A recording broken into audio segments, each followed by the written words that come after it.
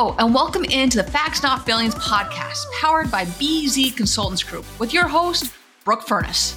Each week, I sit down with experts in their respected fields as we discuss how we can move this wonderful automotive industry forward by differentiating facts from feelings. Our conversation explores how my guests got to where they are today and how they achieve success. All right, let's jump in.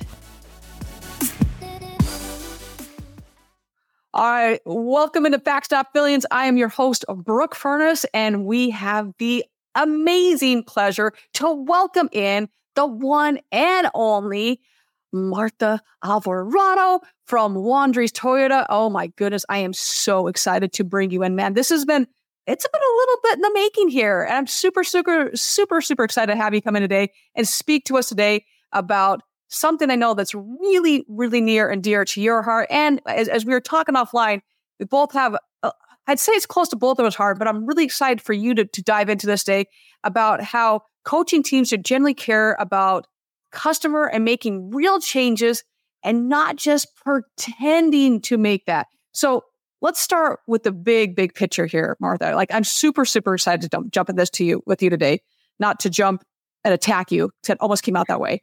Although I probably could jump to the screen and give you a big hug, because I'd really like to do that as well, but it might have to wait until digital dealer when I see your face next. Maybe, just maybe. But let's start with the first question here about how does cultivating a culture of genuine care affect customer relationships and overall business success? So your culture is going to have a big impact. And thank you so much, Brooke, for having me here. It's very exciting. Thank you very much. I always enjoy all of our conversations, right? Time goes really fast when we... It does, man. Yes. So, showing care, it's so important. It's so relevant, right? We've been talking a lot about empathy. We've been talking a lot about how the industry has changed since COVID. I think we're expecting a different level of service to ourselves. You were talking about your experience with your niece's gift, remember? Oh, yes. Well, oof, right? That was rough. I had recently an experience with one of the airlines. And a lot of the times, even though the company doesn't have the best thing, it's also the interaction that we have with the person, right? Either face to face or on the phone when we call. So implementing that culture, it's going to have a domino effect on everything else that you do. Okay. Starts from your receptionist at a dealership. The minute that they actually walk in there because they're looking for a salesperson, they answer the phone call because they're looking for a service appointment. From there, the experience have to be really, really, a good one. So it's going to take involvement. You want to make sure that everybody is involved. But most importantly, that everybody understands the reasons why. Everybody understands why do we need to do this. That we can actually show them, hey, listen, if we continue acting or doing things in this way, down the road, this department, that department, and this department, they're going to be facing these obstacles or consequences. Or it's going to be very easier on the process also for them. And if that happens, this is how the customer is going to perceive the whole experience that they have had with our company, with our dealership, with our departments.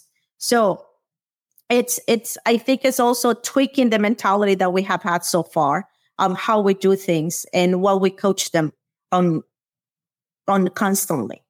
Empathy is a skill. Not everybody is. It's something that is not very easy sometimes to show, and there is so many things involved on it. It's your own personal agenda, how your day is going, and it's going to have to do a lot. On how are you going to respond to a client or to a customer. So it's a lot, but it's on the making.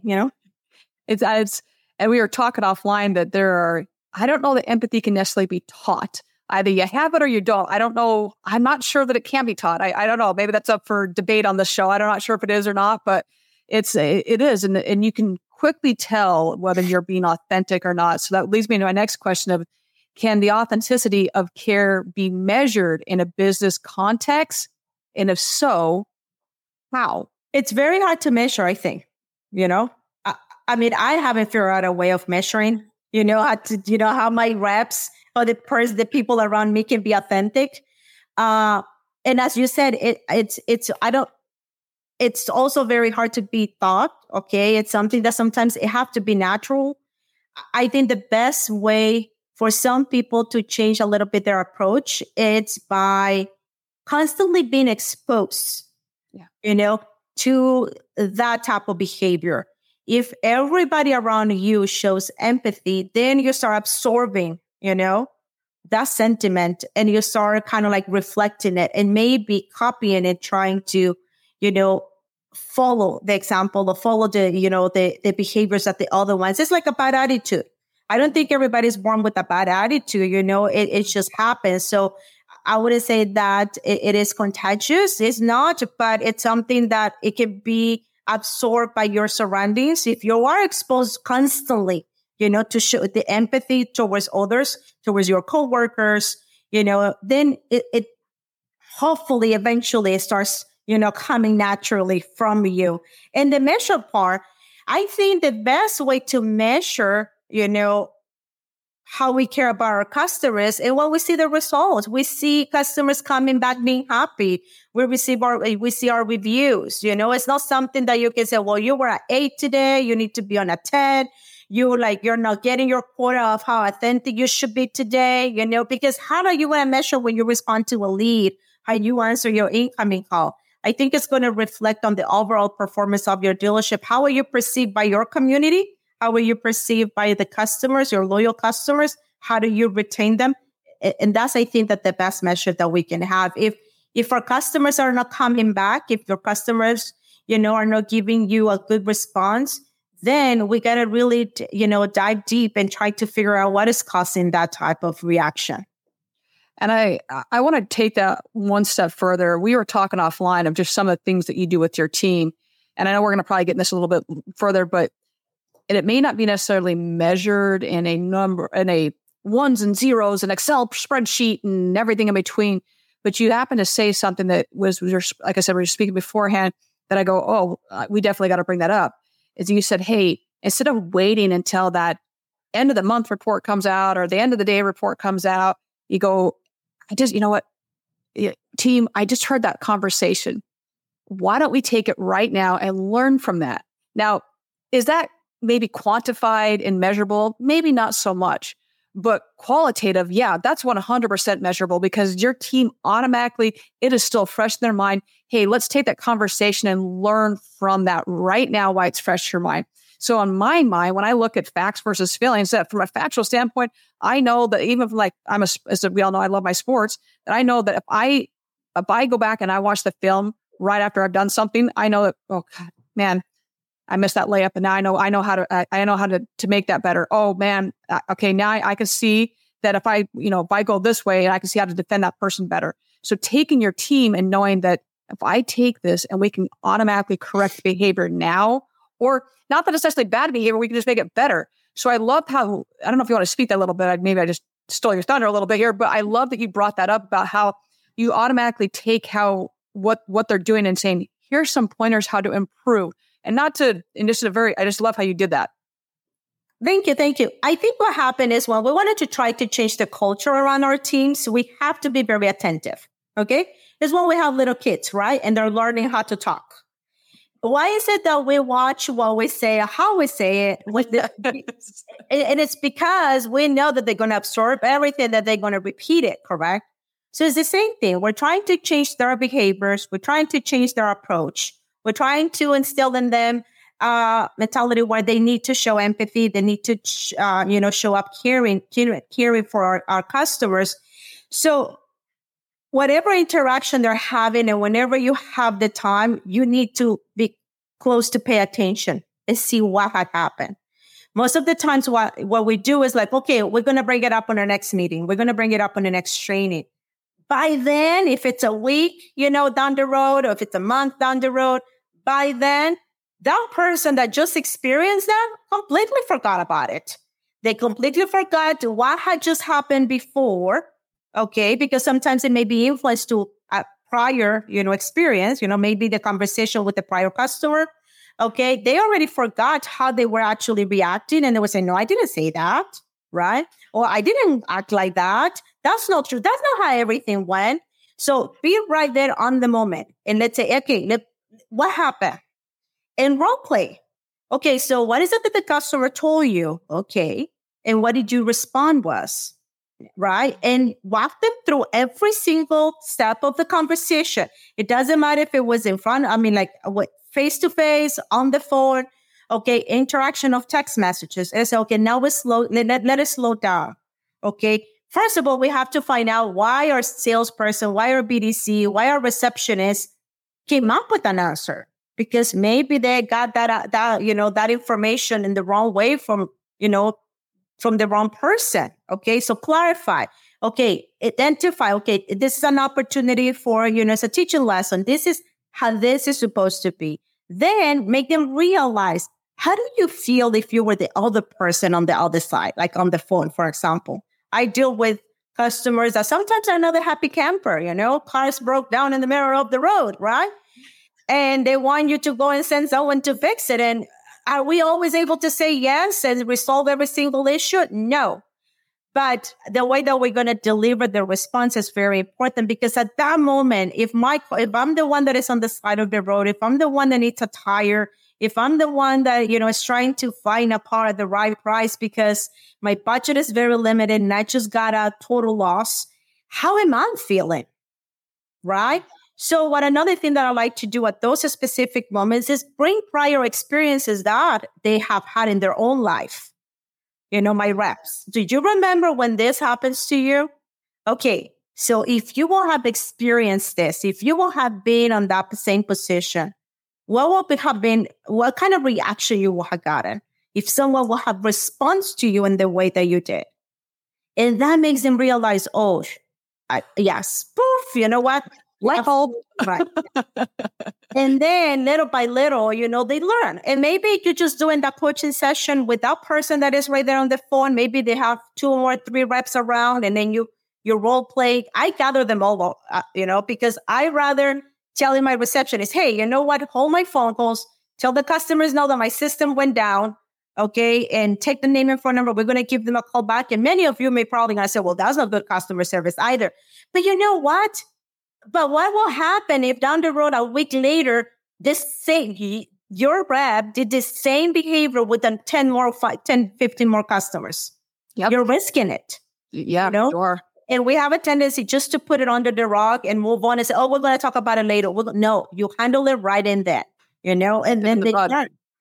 And they also know that you're attentive. They also know that you're going to be like watching what they say and how they say. And sometimes they may just do it because it's required, but it becomes a habit. And sometimes it just becomes natural, being more, caring about the customer's needs. I love it. So taking it from there is then how do you differentiate between your teams who are genuinely empathetic and those who are just, they're just following a script and checking boxes because they have to do it? Well, when it comes to our service, when it comes to our BDC, for example, the way that I can see when it's the connections that they built. I can see when they're setting up a little bit more appointments. Okay. When one of them, I monitor how many appointments we get from every single incoming call in our service BDC. Okay. Because every call is an opportunity. Some of them are just checking for status and everything. And then I go, okay, out of all of these calls, what was the reason that we couldn't set up an appointment? And then we have to slow down. Okay. And then they go like, okay, is it because it was an attitude issue? Because we weren't paying attention? We weren't listening to the customers? And we were just like, let me answer the phone, be over with, and let's move to the next one. Okay. So the results at the end of the day, when the results are going to speak by themselves, same thing on the sales side. The person that is able sometimes to engage with the customer is the one that is going to get the appointment. And that right now, not before, because I've been doing this for a long time, but right now, if you don't show caring, if you don't show that you're being authentic, you're not building that connection. So you're not earning the right to ask for the customer's business. Before it was different. 2000, before the pandemic, it was very different. You have the luxury of just move on to the next lead. Not anymore. And I think that is the biggest realization that we have to open our eyes to and realize that the approach has to be completely different and the measurements have to also be different. I love it. So that goes right into my next question for you is what challenges arise when you're trying to instill that genuine care and empathy into your teams? And then how do you overcome that when you're trying to instill that genuine empathy into your teams? And there's just some challenges that sometimes arise when you're trying to do that. I think the buy-in. Yes. The buy-in and the consistency. First of all, you have to persist, continually bring it up. The reason why it's so important that we act like humans, okay? And that we treat others, in a different way if we want to earn their business. So why? Because sometimes they don't understand. If you have sales teams that for years have been trained on get the appointment, get the sales, bring them in. Just get them on the door. Get them on the door. And I challenge everybody that is seeing this podcast, go to your teams, ask your salesperson, what is the main purpose of the first phone call, email, or text, okay, that they send when they get an internet lead. And I bet you the majority of them are going to tell you, set the appointment. Yep. Which the purpose shouldn't be that. It should be connect. The goal is the appointment, but your purpose should be connect. And until they realize that, they're not going to change the approach. So the buy-in from your teams, from the sales reps, for my BDC, to understand how this is going to affect the whole, relationship that we're going to have with our customers, it's very important. If you take a little bit more time, and Toyota, we have something that is called LACE, LACE, listen, ask questions, confirm, the information that you got from your customers, and then educate, okay, on whatever you're trying to do. If you go through that process, then you can show the customers that you care about what they're trying to do, okay, and also deliver a different message of the reasons why sometimes you may not be able to get to the price that they're trying to be, get to the payment that they're trying to be, get that appointment at the day and time that they wanted it to get those repairs done in half an hour or an hour. But, it's the buy-in. And then what is the consequence down the road? How the other teams, if I don't set up the appointment and I don't set the expectations the proper way on the service side, it's going to affect the service advisor. It's going to affect the mechanics. It's going to affect everything else. And then your CS side, same thing on the sales side. You promised something that you shouldn't. You just said it because you just want to close the sale. How is that going to affect the people that is doing the after sale follow-up, your finance manager? And then the service department, when they come to service expecting a service that you promised that it wasn't even on the paper. It's so true. That goes back to what you said in the very beginning about that domino effect. If our whole process is that I go back to the old school mentality of just get them in the door. Well, you slow down. Steve Russell has the whole, date your internet leads. And it's really true is that just slow down and get to know them first. Like, what is actually going on? Because what you may not understand, let's just take a third party lead. They may not even know, they may not even be aware that they submitted the lead to your store. Mm-hmm. Because you're on a third party site, that lead is going to 20 different sites without them even knowing about it a lot of times. They may have been on, Nissan site and somehow went to Toyota, and you're now bombarding them, telling me at the door, and they're like, what the hell? I didn't even submit a lead to you. Why do you keep emailing me? Stop emailing me. And if you would take the time to slow down and be like, oh, you were looking for a Nissan. You know what? That's great. Nissan's actually a great brand. Let me tell you about our Toyota 4Runner or Toyota RAV4. And you may have a chance now actually convert that customer and that client over to you if you would just slow down. But instead of pissing off the customer, making them so frustrated that you're just hitting them with an autoresponder every 2 seconds that makes absolutely no sense to them, and slow down and personalize that response, you may now have a customer for life. And even let's say now they actually do buy the Nissan. Oh, that's great. Let me tell you about our service department, how awesome our service department is. Oh, you're okay that I bought somewhere else? Yeah, sure. We have a kick-ass service department. Let me tell you how awesome they are. But once again, when you personalize that response and just slow down and not see them as a number, it's amazing the things that actually can develop throughout that entire process. And I love that you brought that up. So it's just like, there's so many things that go on in this mentality of just get them in the door, get them in the door. That was back in the day, that was the whole mindset, and it worked and it was okay. Now you got to switch that mindset because it doesn't work anymore. I mean, for some stores, I know that there's a lot of stores that still have that mindset and it works for them. For a long process and a long career, it's not going to work. It's going to bite you at some point. So I'll take that. Speaking of this whole thing that we're talking about right now, is how can you encourage your employees to take ownership of those customer relationships and view them more than just a mere transaction? Well, you have to take ownership of your position. Okay. You have to realize the impact that your single position has in the whole dynamic inside the dealership. Okay. Once you realize that, then it's easier for you to take ownership of your interaction with the customer. BDRs. I mean, I manage the BDC department. And one thing that I tell them is like, we are kind of like the lungs of the dealership, right?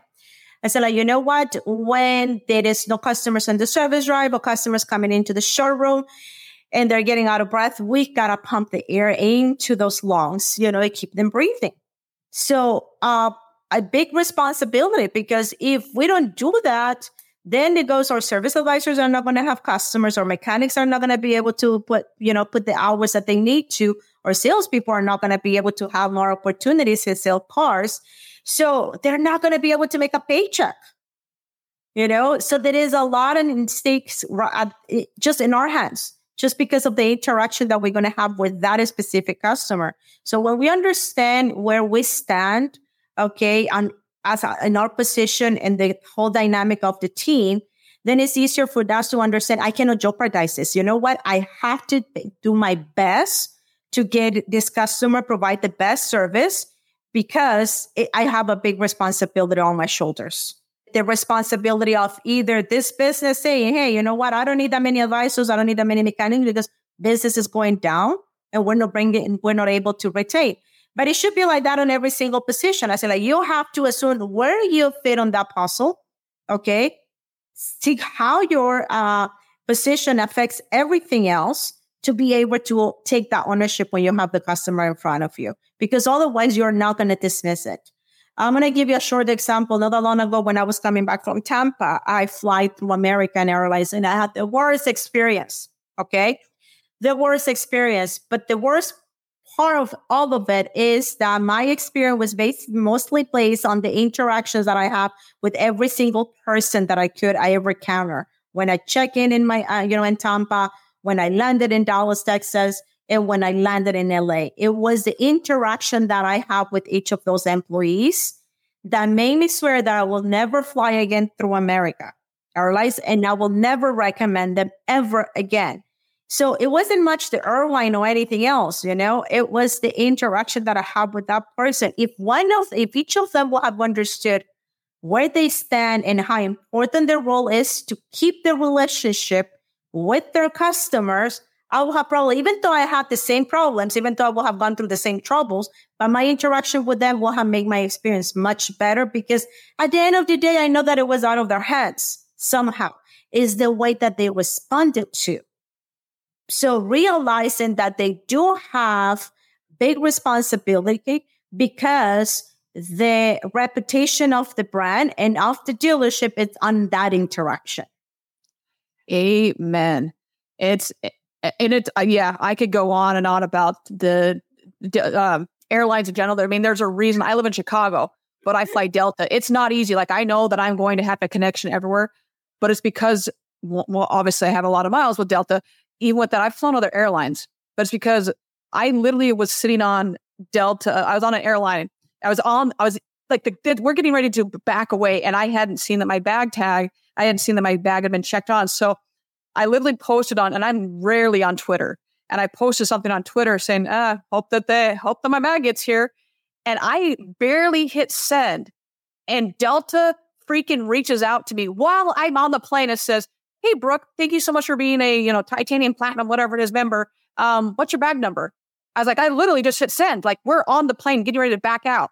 and they go, what's your bag number? We can check for you right now. By the way, we can see your seat on row, blah, blah, blah. They knew where I was sitting on the plane. By the time I hit, they're like, and they knew everything about it. Like, oh, by the way, we can see your bag is loading. It's on the plane. Don't worry about it. I was like, and this is why I fly Delta. But it's regardless where your brand and loyalty lies, like this is the stuff they understand the customer. When you take care of your employees first, your employees are going to take care of the customer. And so too often we think it's the customer first, but it's the employee. And then the employees are going to take care of the customer. And all of this because I think so often to your point is that we don't value ourselves. We don't value our job, and our job is very important. But until you can see that, you're not going to value every other step because and I'm just clocking in and clocking out. Well, no, because your interaction with the next person that comes to that door 100% reflects on the brand, on everything they do, and that when that person comes back, you can make that entire person's day, and whether they come back and ever do business with you and that brand ever again. Oh my gosh, it makes such a difference. Such a difference. Oh, you mentioned another important point is that making sure that your teams also are in the right mindset, when they come to work. Because again, their own personal agendas, we're humans. We're going to have issues, we're going to have problems, and then identify them, then realizing when one of them is going through, through something, and they don't have to share with you. I mean, of course, but sometimes showing the empathy to our employees as well. Okay. Because maybe something on the outside is making them have a rough day. And if they're having a rough day, between themselves, it's going to be harder. It's going to take double or 3 times the energy for them to provide them and show the same empathy, show real care to your customers, So sometimes, have it, and sometimes it's just making them aware, because how many times people walk into work and we are wearing this big, heavy weight for whatever it's outside, but we don't realize it, So taking care of your team first. And one other thing that you say is valuing your position, right? Understanding how valuable you are. Make them feel that. Yep. Make them, take pride of what they're due by the way that you value them and you make them feel. Because if you make them feel heard also, okay. Another thing is that, and very important when it comes to show caring, real, true caring for our customers, is making sure that we put processes in place that we're going to own that. Yes. Because if I preach this every single day, and I have to tell my BDRs, make sure that you show empathy, make sure that you're caring, make sure that you're listening. And when they come with an issue that the customer may have to me, because they couldn't find a solution or resolution, and they come to me for me to try to help the customer, and I just brush them off, then it will be like, okay, so why is she wanting me to do all of this if she's not going to own it either? Because we got to understand, I mean, there is a point, that's what we have managers, customer relation managers, things have to escalate. So when it escalates it to the next person or the manager, you don't own that, and you don't behave the way that you expect them to, to help the customer the way that you're expecting them to do. You don't listen to the customer. You don't show them empathy. Then they're going to go back to their seat and go like, so what's the point? Yep. I greet my customer. I listen to my customer needs. I let them know, the reasons why we may not be able to put them in this car, but this one is a much better choice and everything. And I get to my floor manager, I get to my sales managers, and they just dismiss, they cannot buy, let them go. Why? No, They give me a reason why they're not able to purchase this car, or they give me options that I can go and present. Okay. Or this customer is upset because something happened in our service. Oh yeah, tell them that we're going to give them a call when we get a chance. No, take that call, own that. As an upper management, also own the process and the behaviors that you're expecting from your employees. Do it, reflect it, and lead by the example. Yes, like, and knowing that you will run through a wall for your employees are going to run through a wall for you. But you've got to know that you are going to invest in them and what is important from them, and knowing that you're going to, hey, I want to know why, and seeing that the verbal and nonverbal cues and knowing that you actually care about them and have empathy for them is only going to translate to them doing it for their the clients and for the customers. So I want to take a little bit different direction on this, is that we're saying, okay, have empathy I know we're talking about feelings portion of facts, not feelings, but it's because it correlates so well to the ROI portion of your business. So is there any risk in your mind of employees maybe feeling, I don't know, emotionally drained or experiencing maybe burnout when they're saying, hey, be invested emotionally at work? And do you see any maybe downside of this at all? Yes. You have to give time to, like I give time to my teams to breathe. Okay. There are going to be very difficult customers. There are going to be customers that no matter how you present and you try to deliver the message, they're going to take it in a different way, and and you have to make sure that you don't leave your team alone. That's the most important things. Yeah. That you're right there for your team.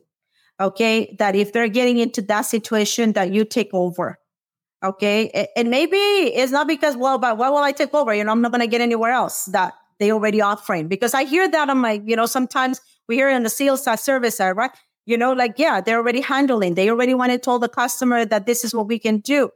But what we are understanding is that the customer keeps coming back to our salesperson, to our BDC rep, to our service advisor, and they're not taking the message because they want another person in a different level to maybe deliver exactly the same word. So do not leave them alone. And when that happened, take over the situation. Okay. And when that happened, tell the person that was handling to breathe and give them some time, because you have to let that go. Okay. It takes a lot of energy, especially when you're like a service advisor, a salesperson, a BDR, going over and over, because sometimes as a salesperson, you hear them at the end of the day, okay, I got 3, and I'm just feel beat up, right? Or your BDR said, oh God, today, what was it? Something on the moon, something on the sun. Everybody seems like to be like, a little bit extra today, and they're drained. They are drained. And on top of that, you put their personal problems or their personal life. So I like to coach not only on how to handle customers, but also, how to, take the day by day, how to sometimes snap out of a negative situation and shake it off, right? Sometimes I tell them, go for a walk. You need to go outside and walk. You need to switch, and right there, because it drains you. At the end of the day, it drains you. So it's a hard part. It is something that you have to be very attentive. When you have teams, you have to pay a lot of attention to how's the day going, and all of the challenges that they have got through the day as well. I love it. So you have a new employee coming on, and how can we, but also how do you then go and train your new employees to embody this culture of genuine care from the very first day? Because a lot of companies, this might be something new to them. And as I was sometimes in our auto industry, this might be a little foreign. A lot of people are doing a great job, but obviously you're kicking butt at this one. So how can we do this? How do you do this from day one with a new employee? So when I get a new hire, and I think actually on the interview process, I mentioned this, I let them know that I like to work with teams where we have a really good vibe, you will say, right? I say, you're coming into a team where I want you to come every day and feel happy about it. Okay. I need you, because first thing that I also tell them that we're going to help each other to be better every day. We're going to help each other to learn more every day. We're going to help each other when they have challenges. Okay. We're going to help them, to become better humans and to overcome objections in the best way that we can. We're going to support you. Okay. When you're down or when you're not, when you want to share, if you want us, I want you to feel this like a safe place to share if there is something weighing you down. Okay. And because you're going to spend more time here than you're going to spend with your family. Okay. You're going to spend more time here than you may spend with your kids or with your loved ones. So it's very important for me and for our team to make sure that that you feel comfortable, because if you feel good, if you feel happy about what we do and how we do it, that is going to reflect on the way that you're going to talk to our customers. And at the same time, it's going to help you when we have that customer that is very difficult to move on, because negativity is not something that we're going to, You're going to be able to vent, you're going to be able to calm down, and we're going to help you go back to a positive mindset, okay? Because that's going to help all of us, okay, move forward throughout the day, because it's 4 walls. I tell them it's 4 walls. It's like 10 of us. So there is a lot of energy, and the energy that has to flow, it has to be positive. It has to, right? So they understand, and when something happens, sometimes we're like, okay, so like, let's not complain and move forward. So I do tell them that since the very, very first day, and when there is a challenge, when there is something that could have been, then there is miscommunication. I say, always let's bring it to the table and clear the water. Because if we think that problems are going to solve on their own, there's sometimes they just get big. And it's with processes, at the dealership, when something is going on, you better address them right away and find the root of the problem that we're talking outside of the conversation. Find the root of the problem, okay, to avoid the frustrations that your employees are going to go through. So I'm going to take that one step further, is that, so you're in a position now that maybe upper management's maybe a little resistance to culture change. So how do you navigate and overcome resistance to culture change at the top management level? Because I know you just took I'm going to stall here for a hot second here, is that I've been in that position on multiple different, I've had the pleasure of working in a lot of different dealerships and a lot of different businesses. And we all can go back and be like, yeah, that was pretty much a pretty toxic environment that I was working in.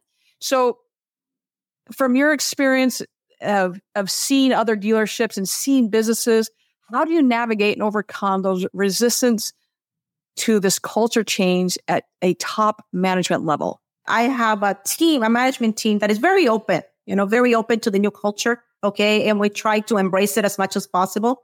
Okay. Especially among the employees, because I think that they understand that if we have that energy around us, it will be easier to us to transmit it. But I have been in dealerships where it has been a completely challenge, and sometimes it hasn't even been able to navigate it.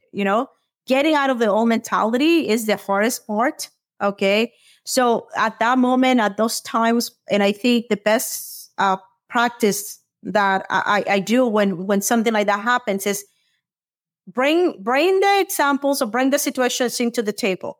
The more that because what happened is sometimes they assume, oh, no, that is not an issue. We don't have that issue. That never happens over here. Oh, no. So you bring your to that.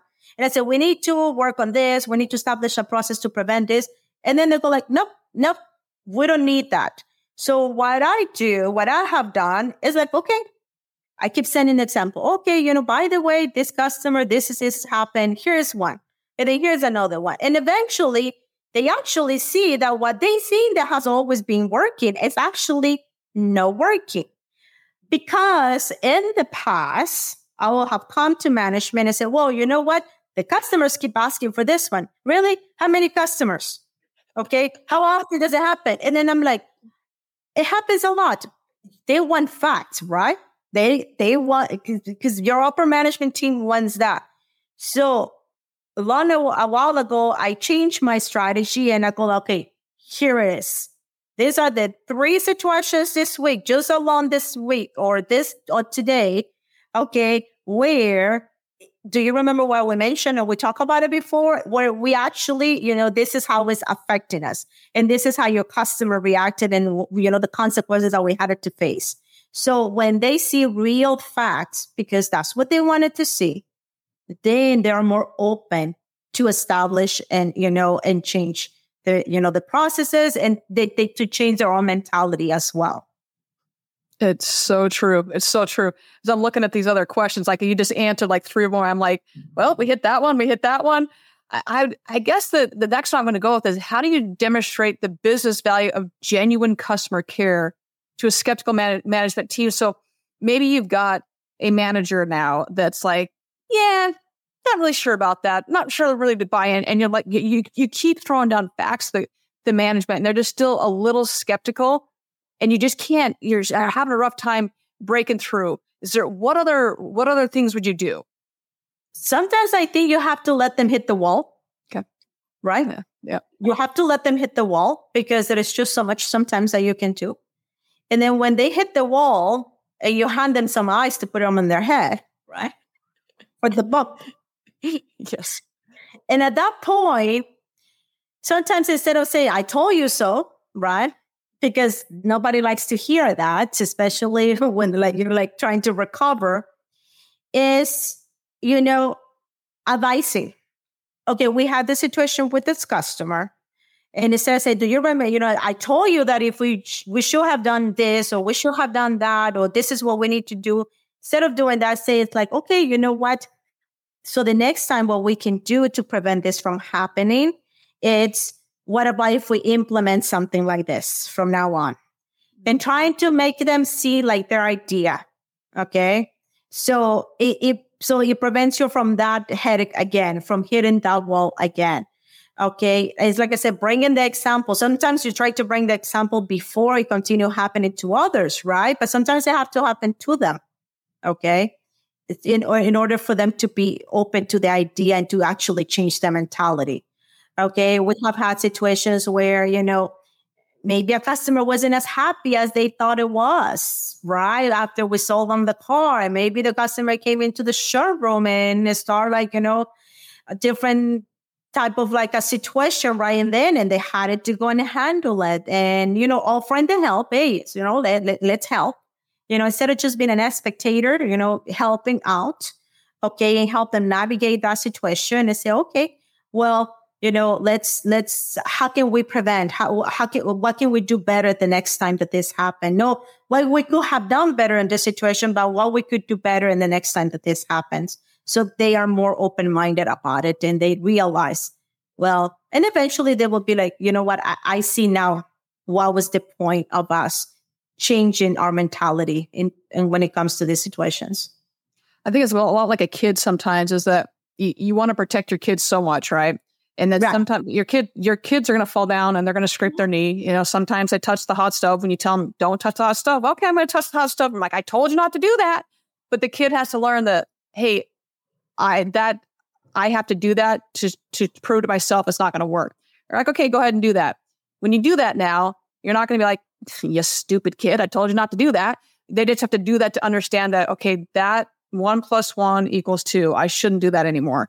And then the light bulb switches on. So how do you then handle situations where there's a conflict now? Because I know there's never conflicts in our industry, never, but between sales targets and providing that genuine customer care to the client and the customer. We live and die by the targets, right? Right. Perfect. I love it.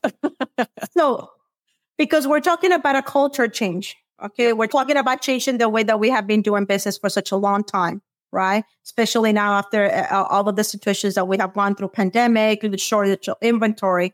So I think it's very important for us managers to understand that while we try to implement those changes on the culture, our targets may need to be readjusted. Okay. Because we may not get the same level of performers of, maybe it's going to be better, but during that transition time, okay, we need to be a little bit more understanding and also see, okay, did we put the effort to get and hit the target? Maybe we did, right? But I always say it like this, you have a restaurant, right? And then all of a sudden your restaurant is, clients are not coming in, okay? Because they read all of the bad reviews, because they had a bad experience. So now you don't have customers. Mm-hmm. So what you're going to do is maybe hire new waiters, or maybe find the reason what the roots of the problem is, and try to change the way that they attend to the customers that you're seeing right now, while you start seeing, again, customers coming back to you and giving you a second chance. So you're going to suffer a little bit, okay? But you're going to suffer a little bit, and you need to readjust to that, your goals and all of your target while you're going through that transition. Because first of all, you need to find out the reasons why their customers are not, connecting with you. And when you're not hitting anyways the target, okay, implement the process to try to change the culture and the mentality, retrain, coach constantly your teams. Okay. And eventually, little by little, you're going to be getting again to the targets that you had before. But you cannot, I think it's very difficult to keep a high target and also change mentality or culture at the same time. One of the two has to like move up or down. I think the target has to be adjusted while you're making the change in your culture. And all of a sudden, that change in culture is just going to, jump your targets even more, because you're going to realize, oh, wow, everything is doing much, much better. Amen. Amen. Well, it has been so much fun having you on the show. And there's been so much knowledge that's been dropped as we're going through all this. There's just, oh my goodness, I'm hoping that everyone is taking notes as we're going through all this. I'm like, holy shnikes. But we have reached I would say the other portion of the show where we're now into the lightning round with you now. The first and foremost is those that are watching, we've got your wonderful personalized link behind right underneath here. For those that are listening, how can the audience find you? How can they get in touch with you? Oh, very easy. I'm all the time in Lincoln. I need to start posting more. Okay. I need to make that more of a habit. I love sharing everything that I know and, helping on any way that I can. So you can go ahead and connect right there at the link. Okay. All my information is right there. My email, my phone number, shoot me a text or anything that I'm not here to help us be better, to help us grow, and to help us connect. And I will say that we both were on a panel together at Digital Dealer, and afterwards we were connecting, and you were going over to some of your follow up, and we were just talking numbers. Whenever I just go, you understand that like you're so far above everybody else, and you're like, really? I was like, no, like believe me, I see a lot of dealerships. You're so far above everybody else. So definitely connect with this woman. She is a brilliant human being. Definitely connect with her. So next, thank you so much. Thank you. So next question is, where's your favorite vacation spot? You've either got a one-way ticket. You don't have to come home. I mean, if you want to come back, you can. But where are you going on vacation? Where's your go-to spot? Home, El Salvador, going back. You're like, I might not come back. I'm not sure yet. Yeah, I mean, I'll come back. And another, yes, I think right now it will be probably home right now. Nice. Fantastic. Do you still have family there? I still have family over there. Yes. And I still have a lot of places to explore. There is tons of places that growing up, I didn't get a chance. In my country, I think it's smaller than Los Angeles. Okay. Yes. My country is very, very tiny, but I grew up during the time that there was war in my country. So we didn't go to specific areas. And right now there is just so much to discover that, I think that, and another place will be Savannah, Georgia. Nice. Fantastic. Both great places. Yeah, I love both of them. You'll be here flight. Sorry. So it's all good. Everybody wants to come on the show. It's all good. We'll take it. It's all good. My dogs keep it. It's all good. Over there. We like to keep it interesting on the show. It's all good. All right. So name the show is Facts, Not Feelings. So whether it's in your personal life or in business, how are you distinguishing facts from feelings? Sometimes it's hard to put a difference between the two, right? And sometimes you have to put the feelings apart to understand the facts. Definitely, right? That's what everybody said. How do I do that? I think I best focus on what is practical, what is necessary to be done. Okay. Because my feelings are not always going to be rational. Okay. Because sometimes the feelings are just going to be taken by impulse or the feeling of pride of the moment, right? So, oh God, that's one of the most difficult questions, I think I don't even think I'm expressing myself and I wrote it down because I knew that you were going to ask me that question. I wrote it down and I was like, I'm just like, my mind went just like, That's all good. Well, if I'm hearing you correctly, you're saying that you're when it comes to feelings, it's way emotional, and you need to think before and slow down, take a breath, and then let the emotion out of it, and then rationally think about it, and then answer or respond or act after the emotion has been taken out of it. Is that what I'm hearing? Yes, and but I'm a person that it takes a lot into consideration what the situation is coming from. Okay. Where is the situation exactly coming from? And what it feels, because when it comes to customers making decisions, we got to go by the facts, right? These are the reasons that we may not be able to do that. But also, what are the feelings that the customers are having at the moment in order for me to be able to explain the facts in a better way. So yes, you put the feelings on the side to make decisions, personal decisions, business decisions. Okay. But I still think that some of the feelings need to be taken still into consideration. You don't need to let your feelings rule the decision. That is very different. Yes. Because you may be feeling angry, you may be feeling sad, so look, you don't let those rule the decision. You base that on some of the facts, but you want to see how the facts may affect down the road the feelings of whatever is or whoever is involved. I get what you're throwing down. I get it. I get it. I think I don't know. I have to write it down. Sometimes you say sometimes between my English and my Spanish. I like your dang English language. Come on. and right now I'm trying to learn Italian. So I don't know how that's. Oh my. So hold up. We're going to throw another question in here. How many languages do you speak? I speak two. I speak English and Spanish. And right now I'm trying to learn in Italian. Oh my goodness, man. I struggle with English. Come on. I speak Brookish really well, but that's, I'm fluent in Brookish, then English. Spanish, I can understand it, speaking it, but I can understand it. But I pick up my own words. So, my teams already know my vocabulary. And sometimes when there is a new hire and they look at me, it's like, what did she try to say? Oh, she meant this, but she has her own word. Yeah, that's me. It's Brookish. It's like, there are very few people that understand Brookish and they're fluent, but there's a few people that are fluent in Brookish. So I understand that. Okay, let's go with the hopefully an easy question for you. What is your favorite car? I think the Lexus. My favorite cars are always been Lexus. Okay. That's a good. I know it's not a sport cars, I know like they're sexy, man. They're sexy. I like them. They're a good choice. I'm afraid of driving them. You're afraid? You're afraid of driving them? Yeah.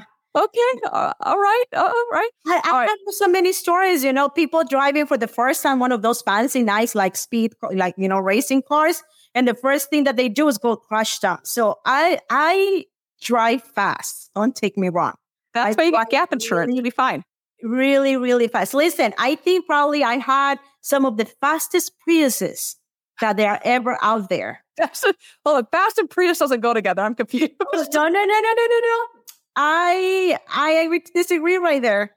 So, Prius is considered one of the slowest vehicles, but it's not the driver. It is not the car. It's the driver.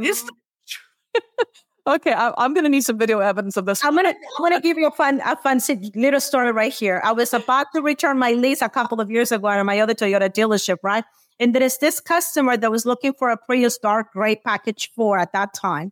So my used car manager walks in and says, oh, she drives one. I go like, Martha's like, when is your lease due? Because this gentleman is looking for exactly for your car. So maybe he can buy your car. I said, it's due like in a month or so. I said, but I can return it before if you want to. He goes like, do you want to go and take it for a test drive? He goes like, well, you might. I said, just go and drive it. So he goes and drives a Prius, right? And he comes back. He's like, so how do you like it? He's like, it drives different. He goes like, than the ones that you have over here. And then I look at him, it drives faster, right? It goes like, yes. I said, how do you know? Because I'm a fast driver. And then it's like, it did drive different. It's like, it takes out, it has a quicker takeout. Yeah. So like, because my car has learned how I drive it. So my Prius is fast Prius. He bought my car. Oh, of course he did. I love it. Okay. Well, I'm going to end on that one because that is the first time I've ever heard of anyone saying fast and Prius in the same sentence ever. I've ever heard those two words in the same sentence ever. My GM used to drive a BMW. We would get on the freeway because we had it to be at 8:00 on Friday meetings. We will get on the freeway. Sometimes we'll go, there she goes. He passed me. She passed me again. I said, like, it's not the car, it's the driver. It is the driver. It is. It very much is the driver. Because I've seen people and Well, you see, that's what I'm afraid of, driving a speed car, like a fast car, because I don't know what type of damage I would be doing, out there.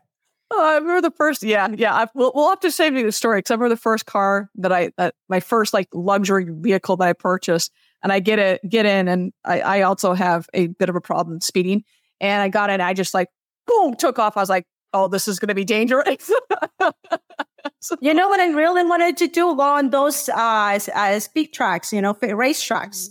And really, when I know that I don't have to worry about all the traffic and anything else, and really step on the gas on one of those cars. See, things I didn't know about you, the things I'm learning today. One day I'll do that. All right. Well, thank you so much for being on the show. Thank you so much for having me. It has been amazing. Such a pleasure. And everyone, if you, like I said, if you haven't already connected with this wonderful woman, please do. She is, like I said, it's just so much knowledge coming from her today. She is, she's an amazing human being, but she knows so much, and she's an incredible human being. And with that, everyone, find a way to survey, find a way to help someone, help your neighbor, your colleague, someone today, whether that's a kind smile, whether that's open a door for someone, but just find a way to serve today. With that, everyone, we'll see everybody next week.